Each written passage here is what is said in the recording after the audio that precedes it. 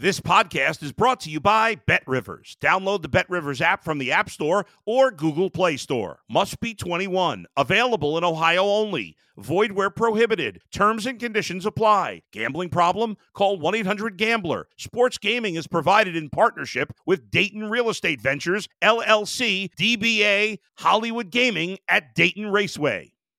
Let's go to the bullpen with Adam the Bull on the BetRivers Network. We're talking with the great Terry Francona. I know everybody poo-poos baseball fights. They're like, hey, you go out there and everybody's just talking and shoving. But when you get out there, man, those guys are big. They get after it. And when they get after it, man, look out. It makes you a little nervous. Robin Ventura still won't talk about Nolan Ryan to this day. He wants nothing with that conversation. Listen to The Bullpen with Adam the Bull on Apple, Spotify, or wherever you get your podcasts. It's the Mike Missanelli podcast on the BetRivers Network.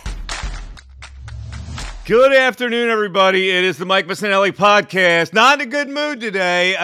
Just like all Eagle fans throughout the Delaware Valley are not in a good mood.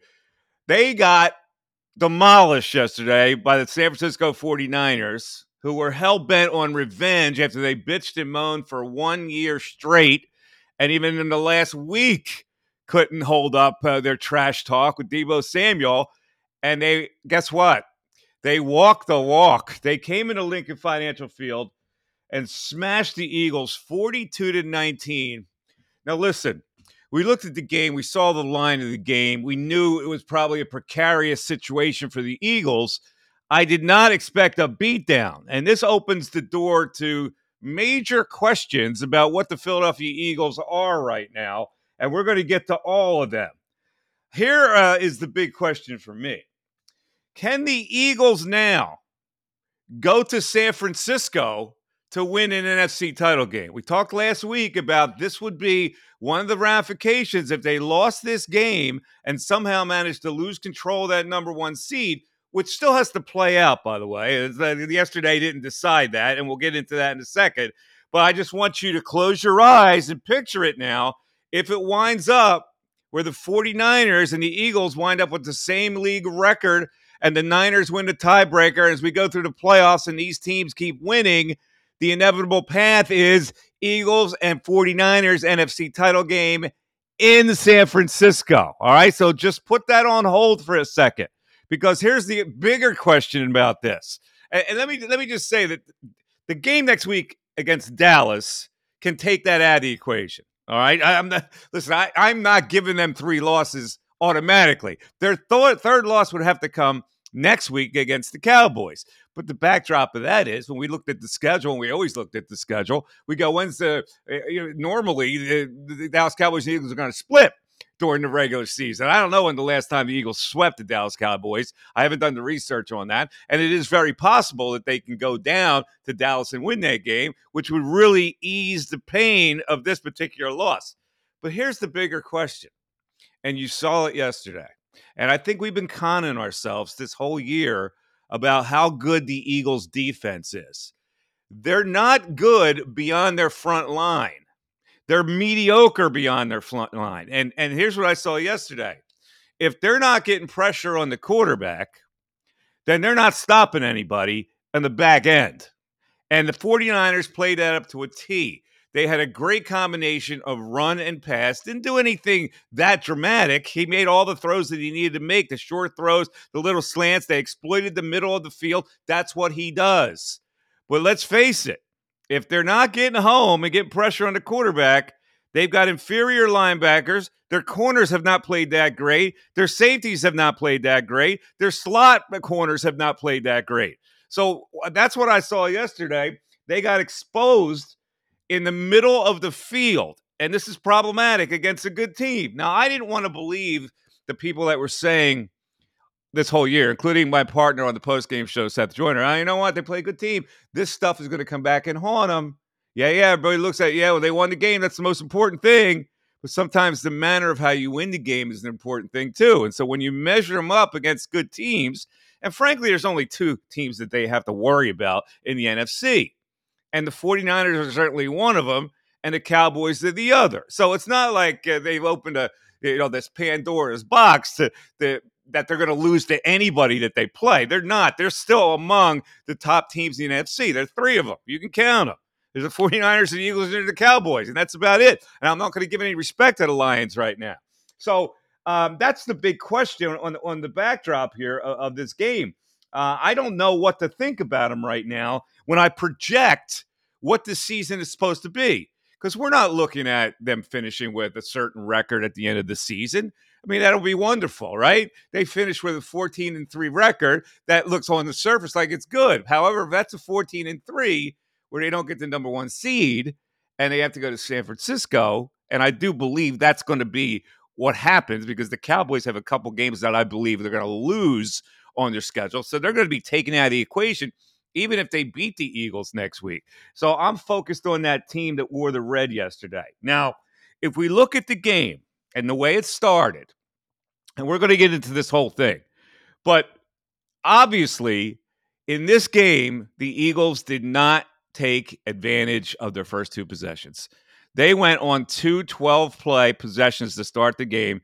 They only got 6 out of it. And more egregious one was where they didn't get the touchdown on their second drive because they had the 49ers in flux. The 49ers didn't look like they knew what was going on in the first part of that game. In the first quarter of the game, -6 total yards for the 49ers. And then all of a sudden the floodgates open because the Eagles did not put that kind of pressure on them. The Niners made a couple of stops which energized them. Defensively, they energized the offense. And so the offense not being behind by a couple of scores, maybe you get 13-0 or even 14-0. Instead, we're in a manageable position. And then they got cooking because they started running the ball. And they've got 2 dynamic weapons that the Eagles could not stop yesterday. Okay, forget about Purdy, who's been amazing and amazingly efficient. But Deebo Samuel, who talked the most trash, busted they ass yesterday. And so did Christian McCaffrey. And I understand there aren't many backs in the league like Christian McCaffrey. But they ran the ball at the Eagles. And when the Eagles have a 4-man front, you're going to be able to run against them. The only way they can stop the run is with a 5-man front. And with a 5-man front, that depletes them on the back end. So they've got a whole bunch of problems right now when you measure them against a good team. All right, let me get to one more issue, and then we're going to go rehash this game in its entirety and to look at the things that went wrong and the things that should have happened in the game. There is, of course, a lot of people are talking about it today, even nationally, is the big Dom DeSandro issue on the sidelines. And I'm going to give you my honest opinion. I'm not going to hold back, and I'm not going to be a Philadelphia homer because I've seen on social media how Philadelphia fans love to pump their muscles when it comes to stuff like that. Oh, we're doing the same thing. You know, it's that false bravado that we sometimes get involved in. It's Philadelphia. I get it. That doesn't make it right. On that play, obviously, Dre Greenlaw gets the flag ready for slamming Devontae Smith to the ground. There is no way, and Dom DeSandro has no business being involved in that scrum on the sidelines. Has no business doing it. And I know people look at it like, yeah, he's sticking up for our team, yeah.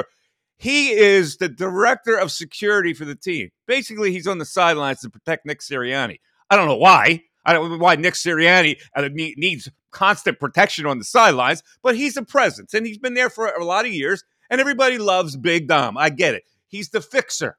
He's Winston Wolfe. I understand what he does for the Eagles. He should not be involved in a football situation. He is not a coach, and I looked at that, and I said, that's embarrassing. And the other guy, the coach on the other side, was right to point it out. And so what happens is Greenlaw gets thrown out of the game. He did what he did, okay? He's the idiot that cost his team by getting thrown out of the game by going back at Dom DeSandro. DeSandro shouldn't be coming in there saying, hey, that's bullshit, and using his hand to push away Greenlaw. I can't believe that happened. And so he gets thrown out of the sidelines, but that was a better trade for the Philadelphia Eagles, obviously, because they got a premier linebacker out of the game. And that gave them momentum. And they went down and they scored after that. I get it. I thought it was disgraceful that the guy got involved. He is not a coach. He does not belong close to that play. He's a guy that should be in the background and not be involved in it. Now, I know a lot of people are going to disagree with me. And I read, I look at social media, like all that, but I just had to get this off. I said it last night on the post-game show. When it happened, I said, what is he doing in there? He doesn't belong in there. Get out of there. Come on, dude. You got to be smarter than that. You can't be this macho Philadelphia Rocky character and influence the game. It looks bad. And we're going to see what's going to happen. Maybe they do suspend him. I mean, that kid that gave the cell phone to Tyreek Hill, he got fired because he got involved in the game, and he had no business being involved in the game. So we'll see what happens. But let me go to producer Darren. The Dom DeSandro issue aside, what was your reaction? Because you were at the game, and it must not have been very fun to be in that stadium. It was one of the most miserable experiences of my life yesterday. It really was. All day, just miserable. But real quick on the Dom thing, you're right. He has no business being there. My question is, what is his role on the sideline? Because I talked to a couple people this morning that tell me that sideline security is 100% part of his job description. Now, I don't think that means getting in the face of another player. Even if you want to stretch that as far as you can stretch it, his only job at that point is to grab his own player, maybe, and pull his own player off the field. Not go at it and touch or go at it. He doesn't have any business touching his own player. He's not a coach. What does sideline security mean? It means nothing. That's it means question. nothing to the game. It has nothing to do with the game. I agree. I just don't know how his role is defined by this team. Because Dom seems to have his hands in on listen, forget about how the team defines him. The league defines it. There is no other team that's going to have somebody who is not intimately involved with the team on the coaching staff get involved in something like that. He's an ornament on the sidelines. He should not even be close to any kind of a situation with a player. What does sideline security mean? He's got to police the game, including the players on the field? Stop it. Let's drop this subject. I want to get your analysis of the game. I thought, all right, so there's a couple things with this game. They lost this game for two main reasons. And we'll talk about the injuries and the health status of this team in a minute. But the weak point of the San Francisco 49ers is their offensive line. They've got an all-pro, all-world right tackle and four other guys who might start for Temple. So they did not take advantage of what their weak point was. Not enough stunts, not enough blitzes. They should have been all over that offensive line. And the other thing is defensively, and yes, these linebackers were lost. Morrow looked like he hadn't played a game in 15 years. He was being turned around. He was missing tackles, whiffing open field. Even when he did make contact, God forbid he wrap. The tackling on that for this team yesterday was atrocious. You have to tackle better. You have to tackle a top team. A team with Deebo Samuel and Christian McCaffrey and George Kittle. You can't just bump into these guys. All right, that isn't the Jets offense out there. That's not the Colts offense out there. Let's look closer at this. Are you trying to get blood from a stone? Those guys are what they are. All three of those linebackers, including Cunningham, who didn't play because of an injury yesterday, were not part of the original roster. They were added because of attrition at the position. These guys aren't NFL quality players. They were forced into battle, which brings up the bigger issue. I agree with you. For years and years and years, the Eagles have shirked that position. That's correct. Now, listen, I get that they have a priority scheme. Their priorities are that's not an important position. That running back is not an important position, and their priority positions don't include those two positions, especially linebacker. So here we are right now when their middle of the field is exposed, when they can't use a four-man front because a good rushing team will chop it up.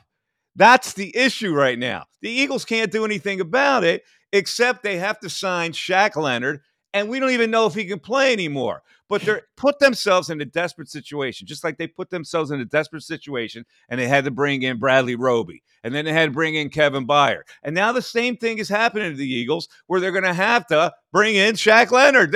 They have no choice but to bring him in, and he's sitting there going, oh, my value just went up. Looky here, I could dangle. How about I sign with the Cowboys? And the Eagles go, wait, we need a guy. Yeah, you would have thought that Shaq Leonard with an injured back is now could be the possible savior. They're Need be. desperate. Look, They put themselves in that situation. Now they drafted a linebacker a couple years ago. It hasn't worked out. I don't even know if the guy can play. We haven't even had a chance to see him play, the Kobe Dean, because of the injury factor. I firmly believe he can play. He just needs a little more lead in his ass. Okay, I don't believe he can play. I don't believe he's fast enough to make the difference in NFL. But that's beside the point. Look what they are right now with Christian Ellis and Nicholas Morrow. Brutal. And now you're coming down the home stretch. Now they can survive with these guys in the regular season. I'm only worried about one thing. When you have a really good team, the only thing that it boils down to, what matters most, and in fact, it's the only thing that matters, is your team good enough to win the big prize? So the steps to that are, okay, we would really have an advantage if we had home field advantage throughout and host an NFC title game at home. But this situation now puts that in peril. And the Cowboys game becomes a must-win next week. And how can we count on the Eagles beating the Dallas Cowboys twice in 1 year, especially at a place where the Cowboys have won 14 straight games? Your thoughts? It's a huge game. And yeah, you and I talked about last week, this team losing. I said at the time, this team losing back-to-back games was preposterous. How could we even possibly entertain the fact, given they're 10-1 this year, they hadn't lost a home game in over a calendar year. And so Sunday's the biggest game of the year. I get it, but there's still 4 weeks of the season. There's still a whole month of the season after Sunday, and a lot of things can happen. The league itself is a weak. Do you think the 49ers are, without a doubt, going to run the table? I doubt it. They've already lost 3 games this year. Injuries happen. They lost 3 games because they were missing their 2 key players. And you think that it's just they have not lost when Trent Williams and Deebo Samuel have been there. They've got one tough game left against the Ravens. That's all they have. The Cowboys have considerably tougher games. I'm not even worried about the Cowboys. I think the Cowboys will play themselves out of that situation. Yeah. The 49ers are a different story. They are, and they showed yesterday, the best team right now in the NFC. I agree with that. I can't argue with that. Well, then that's what worries me, because inevitably, to get to a Super Bowl, you're going to have to beat them there. And from what we saw yesterday, the superior team then at home in an NFC title game with NFC title game revenge. Yesterday was mild revenge. NFC title revenge is a different story when you're playing it at home. This is what the Eagles have, and it's a shame because we were coasting along here. And that's why people looked at this game, you know what, they can afford to lose. No, they couldn't. They couldn't afford to lose if you're looking at the big picture. So let's go into this game, though, Mike. Chapter and verse. It's all health. Who's healthy? Let's start off. Obviously, the Eagles get into the red zone on their first drive of the game. They get 3 big third down conversions. And everybody's going, woohoo, looky here. Because 12 straight red zone drives for the Eagles had resulted in touchdowns. All right, they don't get it. They go up 3-0. Okay, I'm okay. You get points on the board. They come right back down the field after they get the Niners to go 3 and out, and they have another drive. And this is the drive that bothered me, because when I'm looking at the drive, they converted a 3rd and 3. They converted a 3rd and 5. They're at the 29-yard line. They get a short pass to A.J. Brown. They're at the 14-yard line here. And then they go backwards. And Hurts gets sacked for 15 yards. Now, it's 3rd and 21 at the 29. You've already got a field goal in the bag. I don't understand why the play isn't to throw the ball into the end zone at that point to try to make a strike. Instead, they do a check down short left side to Kenny Gainwell for 8 yards. And they squander a chance to score a touchdown, which at the time you go, wow, but they're really holding the 49ers. And I'm thinking, the 49ers are eventually going to figure this out. I don't know what the hell they're doing on offense right now, but they're eventually going to figure it out. And they figured it out by running the ball to the left with Christian McCaffrey.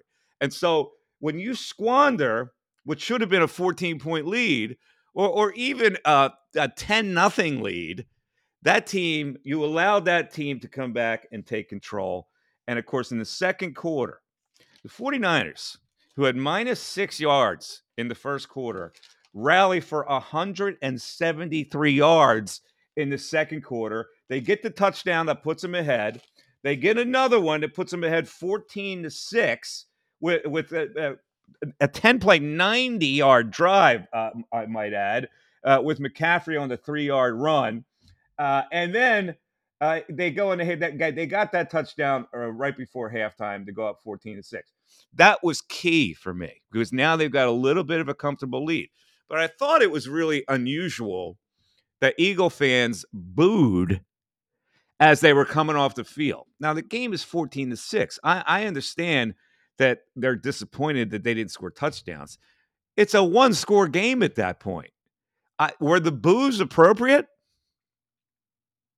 You were in the stadium. I don't were you boo. booing? No, I was not booing. Okay. What did you think when you heard the fans boo them as they went into halftime? Honestly, here's what I thought. It's a 4:25 game. It's 7 o'clock at night. People have been drinking since 8 o'clock in the morning. That's what I thought. You want to know what I thought? That's what I thought. People were pissed. Right. They're drunk. That's fine. I listen. This is a team that game after game they've made adjustments in the second half and they've come back. Like I don't understand the reaction going into the half. Now, had you been able to project the future and see the second half in your brain, then the boos would have been appropriate going into the first half. I want to bring one thing to your attention, Mike, because a lot of people talk about Hassan Reddick and why he's underpaid and this and that. And you mentioned something last night that's been bothering me for a while with him. You mentioned something, I'm sorry, just now.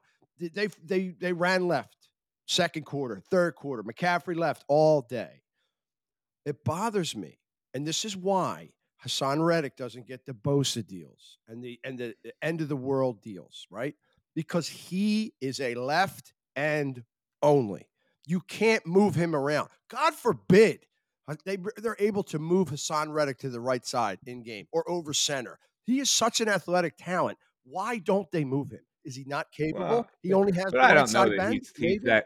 he's that great in the running game. I mean, he's strictly a pass rusher. I don't know if he's going to help with the Christian McCaffrey. I mean, you got Josh Sweat. Josh Sweat's a pretty good player. He should be capable of stopping a run on that side. So Josh Sweat is a benefactor of other very, very good players. Okay.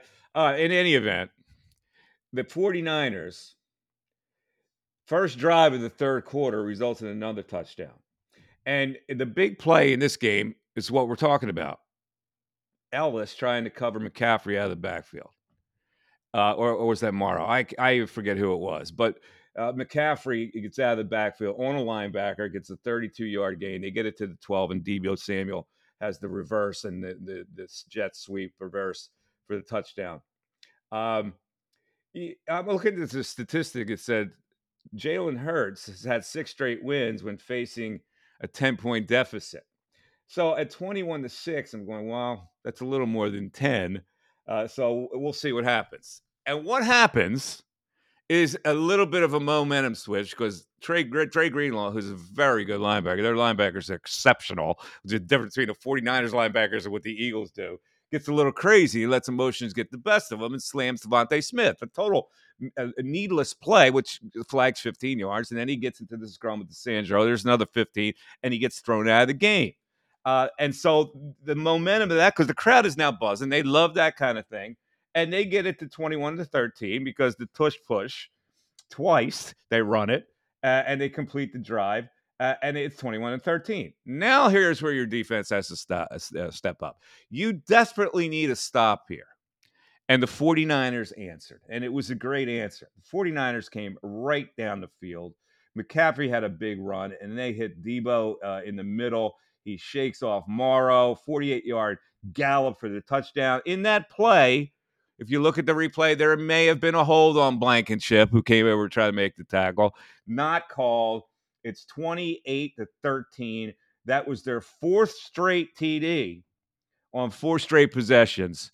And at that point, you're thinking, okay, well, this is not their day. And it turned out not to be their day because the Eagles had to punt on the next drive, and the Niners drove again. This is at the point in time where Hurts goes into the locker room, and with a little concussion protocol, and they're thinking, well, this is the worst thing that could happen here. He gets banged up. He missed the Dallas game. All of a sudden, he comes out like a hero and gets back into the game. And the issue at that point, once the 49ers went ahead 35-13, when Juwan Jennings shoved Eli Ricks right out of the way, to score that touchdown. Why was Hurts still in the game at that point with about 5 and change left? They're down 35-13. Sometimes Sirianni plays macho games, and I don't like it. I can tell you that Mariota did come in for a snap.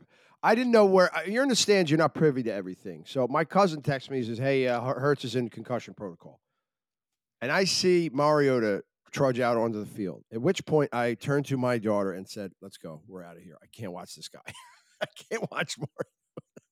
So yeah, I don't know why. At that point, I guess there's a lot of guys that should not have played those last few minutes. DeAndre Swift should not have been in there. They treat him like kid gloves for 3.5 quarters, and you got him in there with 3 minutes left, and you're down by 20. I don't get that at all. All right, that's you raised a good point. Anyway, the 49ers, the Eagles did score with Hurts in the game. They didn't get the 2-point conversion, meaningless touchdown. All the stuff is just like, it's backwash at this point because the 49ers score again, a Debo and a bubble screen, which made it 6 straight possessions to get them to 42. If you look at the game statistics, you'll see that DeAndre Swift carried the ball 6 times. Now, I understand that you're behind in this game, but you're only behind by 8 at halftime. And then once you get the touchdown after the DeSandro thing, you're still in the game. And the thing that bugs me about the Eagles and Brian Johnson or Nick Sirianni, who's ever cultivating this attack, is that they don't milk the run. What they do is if the run is stopped, they get away from it. Now, how many running backs do you see get stopped a lot, and all of a sudden they'll break? DeAndre was the type of guy that if you get him the Zeke, if you feed him from the bowl, you're maybe going to get a 30-yard pop out of it, but you got to feed him like Zeke, right? Feed me. And they don't do that, and they didn't do it yesterday. And then the game got out of hand. Of course, they couldn't run the ball. But there were 2 occasions in the game, down 8 at halftime, adjust, maybe establish the run, which they've done many times before. And then certainly when they closed the gap after that Greenlaw situation. Yeah, when they don't run the ball, when they're not running the ball, right? They're not running the ball. There's no Dallas Goedert. The offense is unrecognizable to me. Like, I don't even know what they're trying to do. I don't know what they're trying to establish. I really don't. In the NFL, in the pro level, you have to establish a rhythm. How many times this month have you and I talked about this offensive coordinator fails to establish a rhythm? You're not going to run the ball. You don't have your all-world tight end.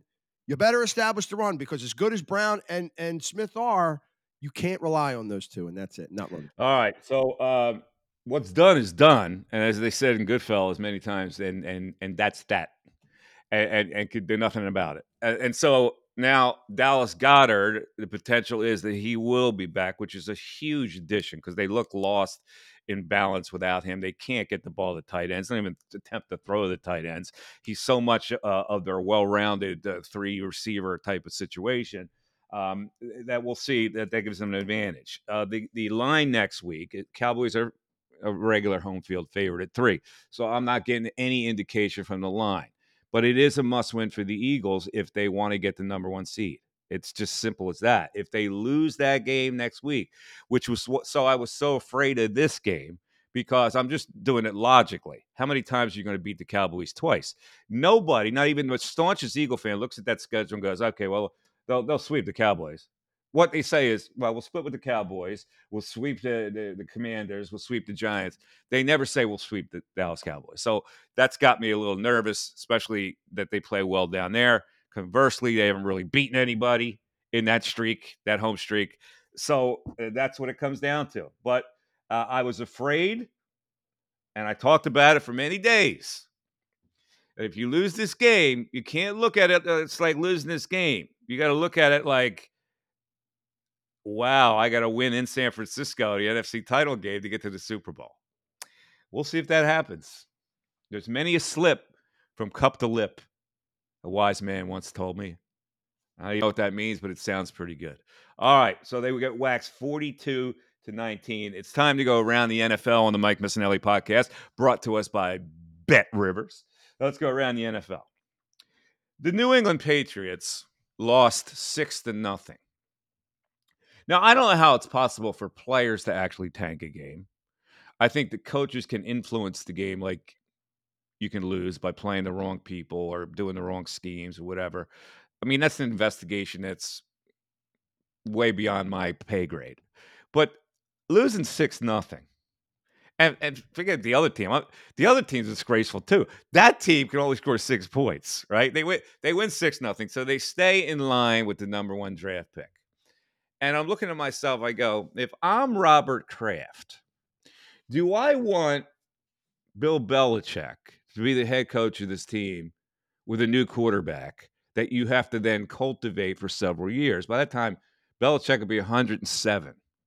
And I'm going, if I'm Kraft, I got to have a conversation and I got to farm him out.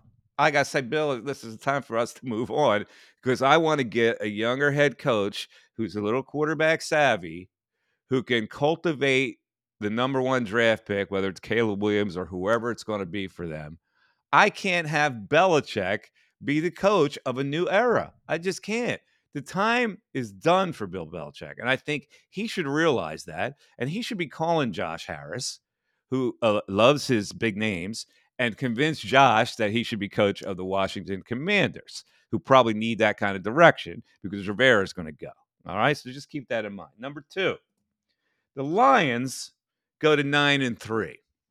Now, they had a big lead over the Saints. They squandered it. They had to hold on for dear life to beat the Saints, who stink. That's Darren's favorite team, but they smell. So they wound up winning. They are now 9-3. So my question is this. I'm talking about the playoffs and how the Eagles are going to get to the NFC title game in San Francisco. Darren, I'll ask you this question. Are they in peril right now if they face the Lions in the playoffs? No, because I'm as good as he's played, as better as he's played, I should say. I do not worry about Jared Goff at Lincoln Financial Field. There's no team I really worry about at Lincoln. All right, so you're saying the Lions can't beat the Eagles, probably will have to be in Lincoln Financial Field. Yeah. If the game is at Detroit, I still think they win the game. Okay, and I agree with you. I don't think the Lions are in the same category. Correct. But I think this has opened up now a different mindset. We never even thought about that. All of a sudden, we look up and the Lions have only 3 losses. They're probably going to lose another game the rest of the season, so that'll take quick care of that. Still a month and a half of this season, man. A lot can happen. Like how? What can happen? The Eagles are. What are the Eagles? They're not going to lose time. Like there is nothing. What's the worst thing that the Eagles could do here? The Eagles are going to lose what? 2 more games? I'm not saying them. I'm saying any other team you're worried about. Look, the Eagles are a deep team. They're not as deep as the Niners, but after the 49ers, they're the deepest team. Okay? That's because there's so many bad teams in the NFL. Health, Mike. It's who is the healthiest team in the playoffs. Don't worry about other things right now. You got to get the number 1 team. Don't worry about any other team. Don't worry about I don't understand what your point is here. We're only talking. I only asked you whether the Lions are in that play. We've decided already. There are only 3 teams in the NFC. No, I know. So what is your point here? You're worried about other teams. All of a sudden, you're looking up and thinking. I'm not worried. I'm saying there's only one other team that has a record that puts them in that realm. Okay. To me, that's an inferior team that's not akin to the 49ers, Eagles, or Cowboys. I'm just asking you the question. I got you. All right, let's move on. Aaron Rodgers. I'm tired of your bullshit, Aaron. I really am. You've been dangling this crap about you wanting to come back. Who doesn't know that you want to make yourself the story so people talk about you, that you would actually come back now to play for this crappy team and risk getting injured again? You dangled this and conned us the whole season when I know your scheming little ass is looking at it and going, I'm only coming back. We got a playoff chance. You think I'm coming back with this losing record? So stop it. Come out and say, you know what? I'm done for the season. I'm tired of you. I'm tired of Pat McAfee. I'm tired of all your enablers. There. Couldn't possibly agree more. I've been saying this is the biggest non-story of the league this year. There was no way he was coming back. The Packers over the Chiefs yesterday. The AFC stinks too. All right. I look at the teams in the AFC and go, who in the hell in that conference is reliable? The Ravens? The Chiefs? They're no longer reliable. Who are we talking about? This is the NFC's year. And the Chiefs to lose. I don't know if anybody saw the end of that game. You didn't, Darren. You're probably coming back. 2 of the worst official calls you could ever see. First of all, they called personal foul when Mahomes got rocked out of bounds when he was still in bounds. It was almost like, well, hey, man, if the Chiefs can't lose, we got to make this call. But then there was a pass interference call that would have benefited the Chiefs that they didn't call. And the Chiefs do get one chance to win the game, and the pass is incomplete, and they wound up losing. They're not the same. They're not the same. They're no longer feared as the same. And nobody in the AFC, frankly, if you want to say the Ravens, you want to crown the Ravens, you want to crown the Miami Dolphins, then crown them, as Dennis Green would say. All right, number 5. There is one person in America that probably picked this game. The Cardinals go into Pittsburgh and beat the lousy Steelers. And my man Kenny Pickett gets hurt. He gets dragged off. They got to put some Schlemiel in there to finish the game. It was Mitchell Trubisky, by the way. This is a time I think I should remind people that we have a national contest at Bet Rivers where all our national hosts from around the nation, from Chicago, from Cleveland, from LA, and we have a picking contest. It's a pick 5 contest, and we pick 5 games a week. For the second week this year, Darren, Mikey Miss with a 5-0 slate, including taking the Cardinals with some points. I don't know what the points were when we went off. Well to done. beat the state to cover against the Steelers. 5-0, thanks to my favorite team, the Arizona Cardinals. Gladiators, I salute you. All right. That happens to be around the NFL today. It's now time, ladies and gentlemen, for Mike Unleashed. I got a lot to say to you people of Mike Unleashed. Let's start with the biggest controversy of the weekend. And that, of course, is the college football playoffs and the 4 teams that were selected and the 1 team or maybe even 2 that weren't selected. Florida State got nosed out of the 4-team playoffs despite finishing their season 13-0 undefeated.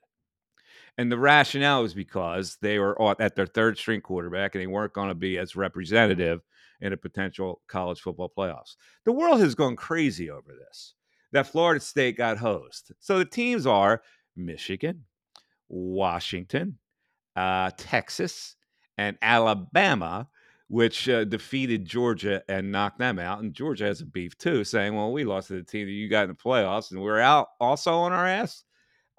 Here's the thing, and I think people miss. This is all about matching up the best teams. When they put it together, the NCAA basketball tournament, do they not consider that a team's star player might be injured and knock them down a seed or make them miss the playoffs because of that? Because they are trying to arrange for the best matchups possible. They got scared a couple of years ago when SMU got demolished. So they don't want a team that's going to get demolished in the playoffs. They want 2 games that are going to attract eyeballs. And, of course, it's all about the numbers that watch. It's not about the committee trying to reward Florida State. If I was a Florida State grad, I'd be pissed too. But the reality is that this is all fueled by the entertainment dollar.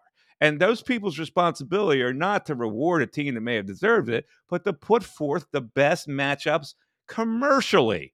And the fact of the matter is, nosing out Florida State gives the best matchups commercially. Am I wrong or am I wrong? You're 100% right.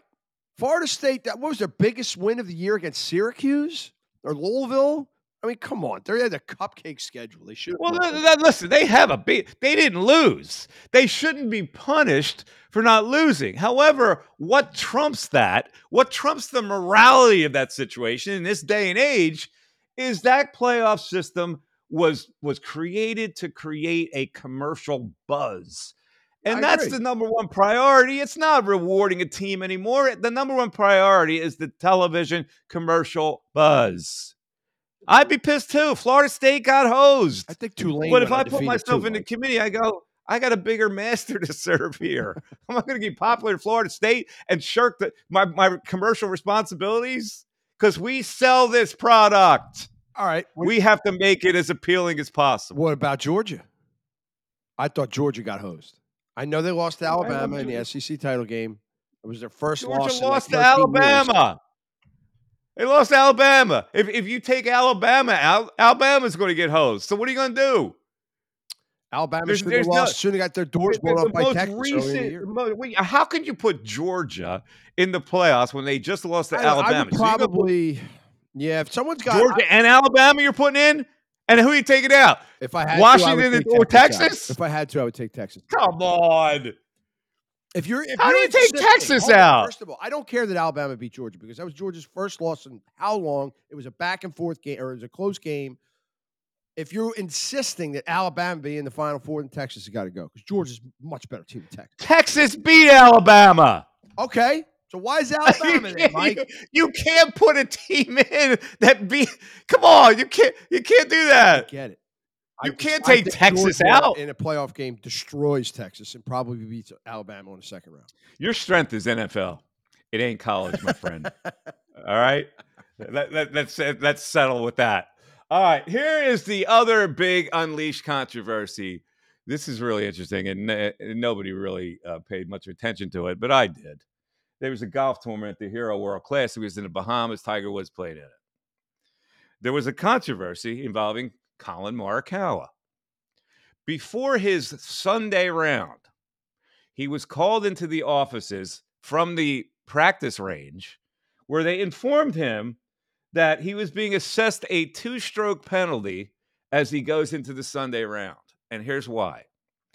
His caddy used an electronic device on the practice putting green to calculate the slope of the particular green. You're allowed to do that.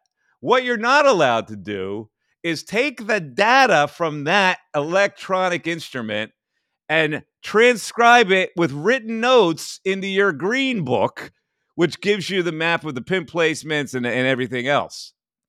Who would find out about that? Well, the playing partner is the only one that probably is looking at that caddy's green book, seeing that he's got written material on that has data from the electronic machine that they use to measure the slope on the practice green. And the man playing with him is Matthew Fitzpatrick. Matthew Fitzpatrick was the one that informed the golf officials that this was done. Now, my question to you is Matthew Fitzpatrick a rat, or is he a savior of the integrity of professional golf? Your thoughts, Darren. No matter what I say here, you're going to go the opposite way. I know you long enough. So I'm going to just be honest with you. I may not. Dude, man, I think he's a rat. I really do. I think he's a rat. I think that's really crappy. It's a really crappy thing to do. It's not, look, first of all, it's a dumb rule. It's a stupid rule. The fact that you can't write that data down, what is the difference? Those are the things that bother people about golf, Mike. That rule right there is what bothers so many people about golf. Not me, but a lot of people. So I'm telling you, he's a rat. Okay. I don't disagree. Okay. That's not. Now, when I watch the golf commentators are really big on the integrity and the sanctity of the game and all that. And I get their point that the purity of the game should come first. And that is your responsibility as a golfer. That when you see a playing partner do something illegal, like Patrick Reed in a sand trap, or Dustin Johnson, where he made an indention, or when you see something like that, then you're supposed to, your duty is that you're supposed to report it, because that technically is cheating. And what Morikawa did technically is cheating. In this particular situation, however, unless I'm going head-to-head with that guy, and his information is going to reduce my chances to win, what I would have done would have been, well, he couldn't have done it after the round. See, this is where you get into it. My instincts were, if it happened in the third round, I would not say anything to the official, but I would go up to them and say, listen, I know you got this written material out here. That's illegal. I just want you to know. And then the next round he plays, he would be without that information. That's the way I would have handled it. However, since it was the last round of the tournament, and Matthew Fitzpatrick still thought he had a chance to win, he's playing against a guy who he knows has an illegal edge. So it's a double-edged sword. My instincts were I couldn't rat on anybody like that, but I would make sure that they were aware that what they did was illegal. And at that point, maybe they call a penalty on themselves. That's the way I would have done it. All That's right? a great way of putting it, and I totally agree with you. It is a dumb rule again. Isn't Fitzpatrick the guy who is this not his first situation with something like this, right? Am I thinking of the right guy? I don't know. I don't remember. Listen, he's a great player. He won the Open. No, I get that, but won the British Open. there's a lot of great golfers who are creeps. Well, I mean, listen, this is the way they're brought up. You're supposed to. This is a self-policing situation. Yeah. If you see a player who's skirting the rules and you're playing it like it should be played, then you should have a beef about it. All right, let's move on to the last thing, and it's my thoughts on the NIL, which is now turning into the Wild Wild West. Last week, Matt Rule, who's the coach in Nebraska, who doesn't really have a good quarterback because it's Chubba Purdy, the lesser talented brother of Brock. So they're saying that he might be in the alumni are saying you need to get a quarterback at the transfer portal. Rule said last week, you people, do you understand that the quarterback in the transfer portal is going to cost at least $2 million? And this is the state of college football these days.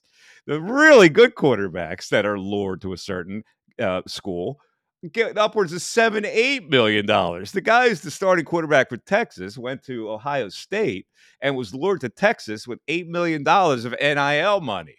I just saw today where Kyle McCord, the starting quarterback for the Ohio State Buckeyes, the kid from St. Joseph's Prep, has put his name in the transfer portal because they didn't guarantee that he would be the starter next year. Now, Kyle McCord is going to go to a team that's a contending college football team, and he's going to make a lot of money. And that is the state. And I'm not so sure people realize it, that now it's pay for play. And a quarterback position is the ultimate. So if you're raising a little Skippy out there and he plays football, don't make him a running back. Don't make him a tight end. Make him a damn quarterback and make sure he tees on frozen calf liver to get his protein. All right. All right. That's going to do it for today on Mike Unleashed. Let's close it out. Thank the great people at Bet Rivers and my 5-0 Sterling week. 5-0. You creeps out there who got trying to go against the king of predictions. Come on now. Mark Schlereth is in the contest. Come on, Stink. You got to up your game. I went 5-0. Anyway, later in the week, we will have another podcast for our preview of the big Cowboys game, biggest game of the year. We've now gotten 3 really big games: the Buffalo Bills, the San Francisco 49ers, and the Dallas Cowboys. If that game on its face is not big enough, the ramifications of this game, what's at stake, huge. So it's been exhausting. Late afternoon, Sunday afternoon. Because of all the thought we have to put in each week for these big games. Just imagine now, because the Eagles looked exhausted in the second half on Sunday. It really did. The whole defense looked tired, particularly. Even the offense looked tired. But they just looked exhausted. They were out of it.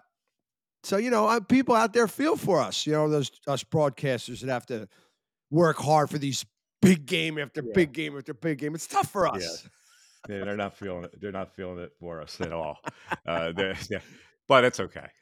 We bring you the info. We hope you enjoy the podcast. Tell your friends and neighbors. Just download it and subscribe to it, and you get it for free in your inbox every week. It is the Mike Missanelli podcast, brought to us by Bet Rivers. You can check me out on Twitter at MikeMiss25. You can email me, mike@mikemiss.com. It's holiday season. And I want to make a big push for my children's book. It'd be a great little stocking stuffer for your little child, just learning to read, or you can read it to them. The Adventures of Shima the Shiba. You can get it on Amazon.com. And also, don't forget Cameo.com. Put in my name, Mike Missanelli. I will give you a personal shout out. Yes, a little holiday message. I spread the good tidings all over the Delaware Valley. All right, everybody, have a great rest of the day. Have a great week. We will catch you later in the week on the Mike Missanelli podcast. Catch you then. Bye-bye, everybody. Thanks for listening to the Mike Missanelli podcast on the Bet Rivers Network. If you're a tennis fan, you'll love Betting Weekly Game Bet Match on the Bet Rivers Network. Whether you're a bettor or just love tennis, you'll enjoy the in-depth analysis each week of the tennis calendar. Subscribe to Game Bet Match today from your favorite podcast provider.